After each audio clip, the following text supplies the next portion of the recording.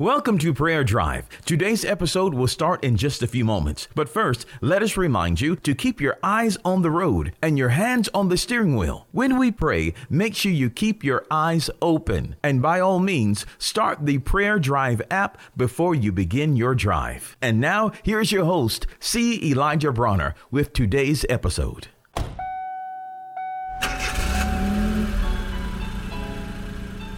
Welcome to Prayer Drive. This is C. Elijah Bronner, and I'm so excited and delighted to have you join us today. What a wonderful day, a beautiful day, just a great day. I pray you are having a wonderful drive on the way to work, school, or wherever you may be traveling. God is awesome. God is great, and God is good. Praise God. I want to share something over in the Gospel of John, chapter 15, verse 5. It says, I am the vine, ye are the branches. He that abideth in me, and I in him, the same bringeth forth much fruit.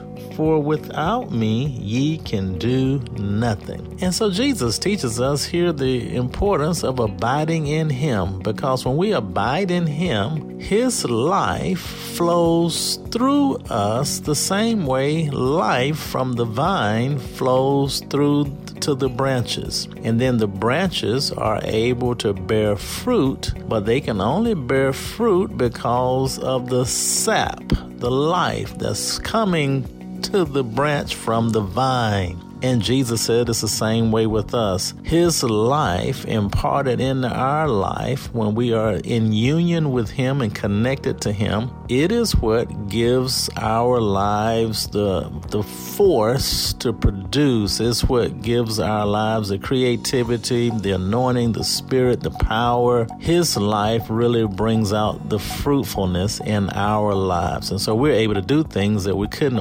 ordinarily do. And we're able to do things that we could not be effective in doing without him. It's by his spirit. It's by his anointing, and it's by his power. Praise God. So we want to abide in him. And that simply means to dwell in him, continue in him, remain in him, get in close with him. And will you abide in him by prayer, by communion with him through his word, spending time with him, talking to him, listening to him, worshiping him, always keeping him on your mind and being connected with him in your heart and in your spirit.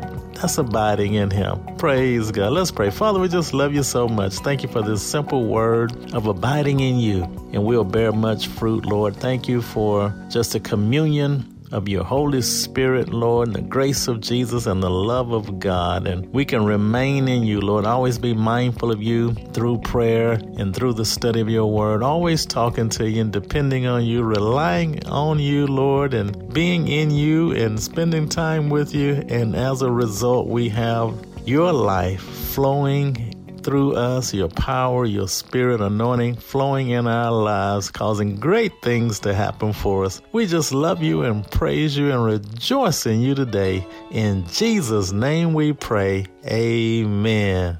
We pray that you've been blessed and encouraged with today's Prayer Drive with C. Elijah Bronner. Make sure you connect with us at prayerdrive.com and share this podcast with a friend so that they may be blessed and encouraged.